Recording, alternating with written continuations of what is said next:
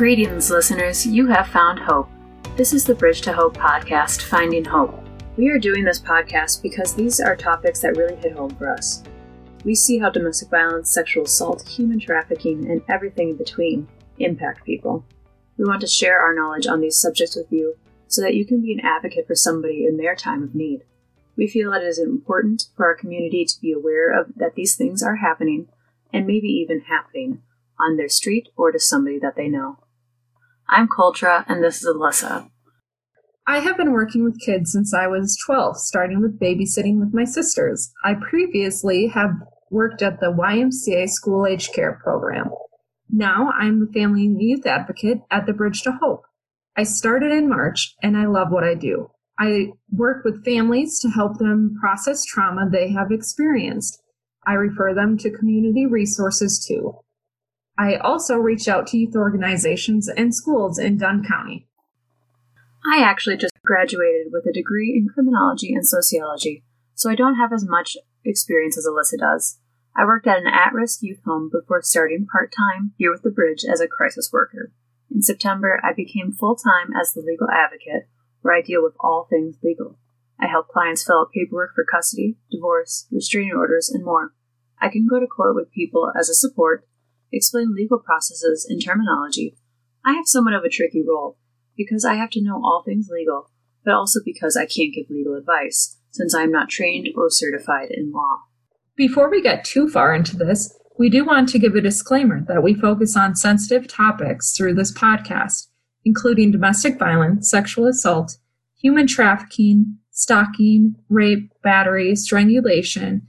We won't talk about all of those topics today, but at some point we will. For each episode, there will be a tailored disclaimer, so if you're not comfortable with certain topics, you can avoid them, but still be able to listen to other episodes. This week, we will be doing somewhat of a soft start with the history of the Bridge to Hope. We will also be talking to Naomi Cummings, our director, who has been with the Bridge for a number of years and has seen the place grow and develop in different ways.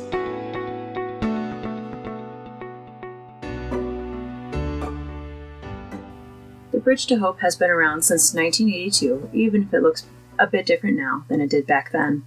It initially started as a grassroots movement by a group of men and women in the community who recognized the lack of services and resources for survivors of domestic violence.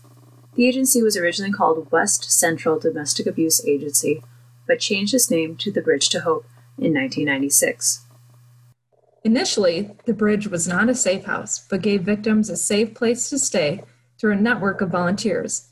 In 1998, a house was donated to our agency, and we expanded to become a shelter.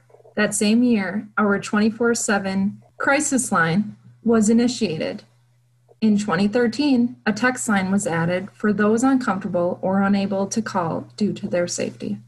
2002 brought the opportunity to collaborate with the Dunn County Health Department to provide forensic exams for victims after suffering a sexual assault. In addition to that collaboration, an on-call team was developed to go to the hospital with survivors for these exams, to help ease the process and make sure victims' voices are heard and honored. The Bridge to Hope has come a long way. Initially, in its first year, the Bridge to Hope only served 37 clients.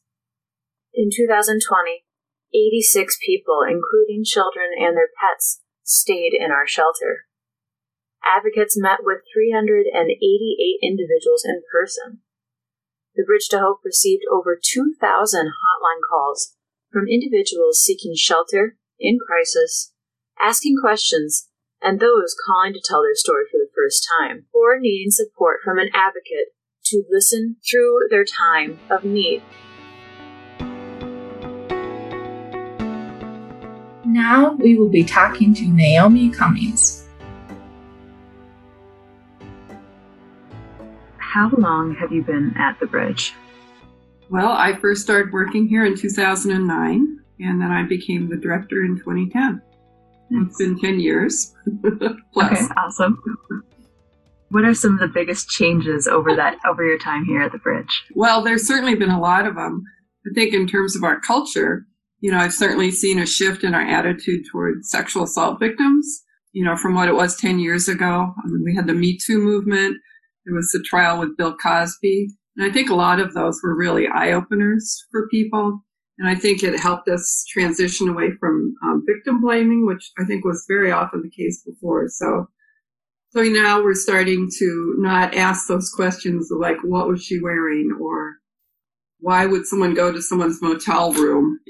Things like that. So, and just, the fact that Bill Cosby was a serial rapist, I think that was a huge eye-opener for people too. And also the student that was assaulted, next to the dumpster, after a fraternity party. I think her statement was just, it was so well stated. I think the effect that a sexual assault has on somebody can be so devastating. And I don't think a lot of people understood, the wound to your soul. And it wasn't just something that happened to your body. It's been a huge change. Yeah, you can see a lot of development in the way that people are able to speak out, but then also who we're putting the blame on now. It's not just a random person who looks creepy. It's big names and people that are high in society. Exactly. Most people used to teach stranger danger to their kids. Now we realize the majority of the time it is someone that they know. Another big change is our services to the LGBTQ community. I mean, that was something that, we didn't really talk much about 10 years ago. And certainly an awareness also that men aren't always abusers, the perpetrators. Sometimes they're also the victims. And that you can have an abusive relationship in a same-sex relationship. So that's something that, we've all learned a lot more about. And there's certainly been a shift. And, and having men in our shelter, I mean, that was like a huge, big deal. The first time we did that, and we survived and the other shelter residents all survived. And, so we keep making these shifts that I think have been really positive. I think it is awesome that we allow men in our shelter. RAIN, Rape, Abuse, and Incest National Network, says that 1 in 33 males are sexually assaulted in college. I think another big one has been our relationship with law enforcement. And certainly when we started doing the lethality assessment protocol, to me that was really critical because we were finally reaching the victims that were at the highest risk of homicide. Otherwise they weren't hearing about us. They didn't know we existed.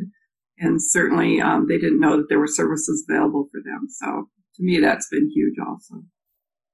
As an agency, we are open 24/7 to serve families and individuals who are survivors of sexual assault, domestic violence, human trafficking, and other related issues, regardless of their gender, age, orientation, religion, race, or ability. We provide a safe place, both physically and emotionally, through acceptance and compassion. We serve both Dunn and Pepin counties with our free and confidential services. We also work with law enforcement, judicial agencies, human services, schools, and churches to connect with and serve survivors where they are at in their story. This work is not easy. What has kept you going? How do you keep doing this? What keeps you motivated and going on these things?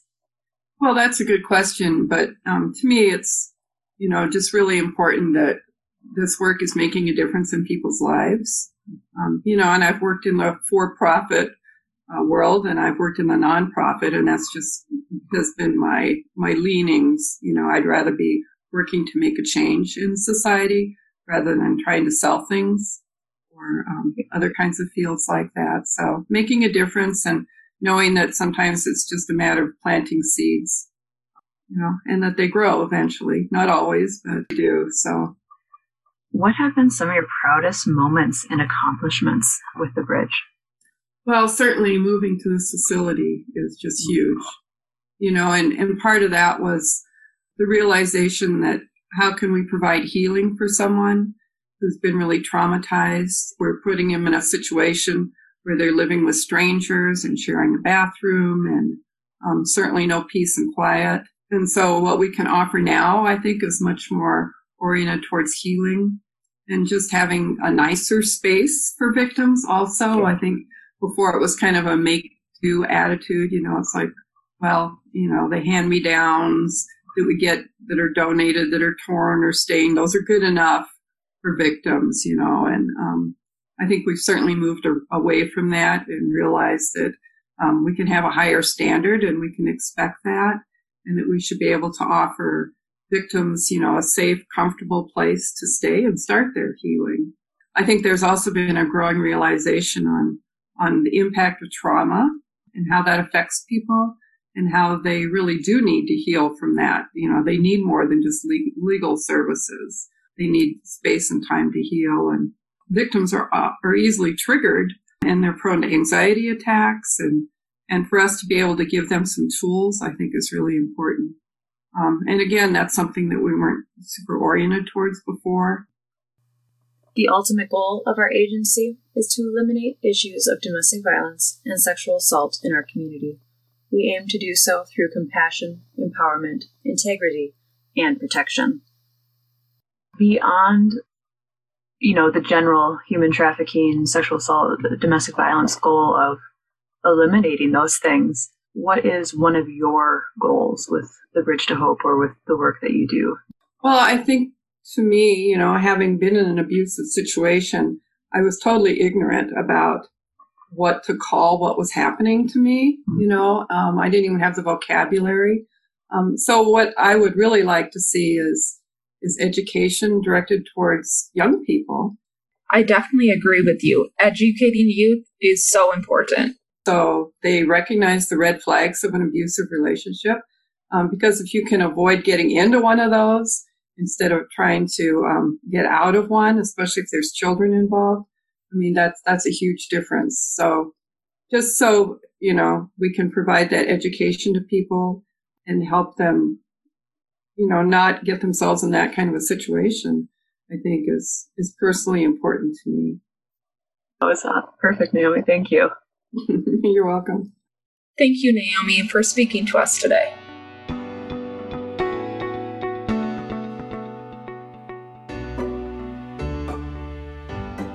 Because we address such heavy topics, at the end of each episode, we want to take a moment to talk about some self-care. So, Alyssa, what are you doing for self-care this week? I like to unplug for self-care, put down my phone, and hang out without constantly checking it. It definitely makes me more relaxed, knowing that I'm not plugged in all the time, constantly looking at my phone for messages that come in. For me this week, self-care means that I'm looking back in myself, trying to do some more yoga, some of the more holistic approaches that I try and take to mental health. Thank you, everybody, for taking time out of your day to listen to Finding Hope. Next week, Alyssa will be talking about teen dating violence. We hope that you have gleaned a bit of your own hope from our discussion today. Thank you again for stopping by, and have a great week.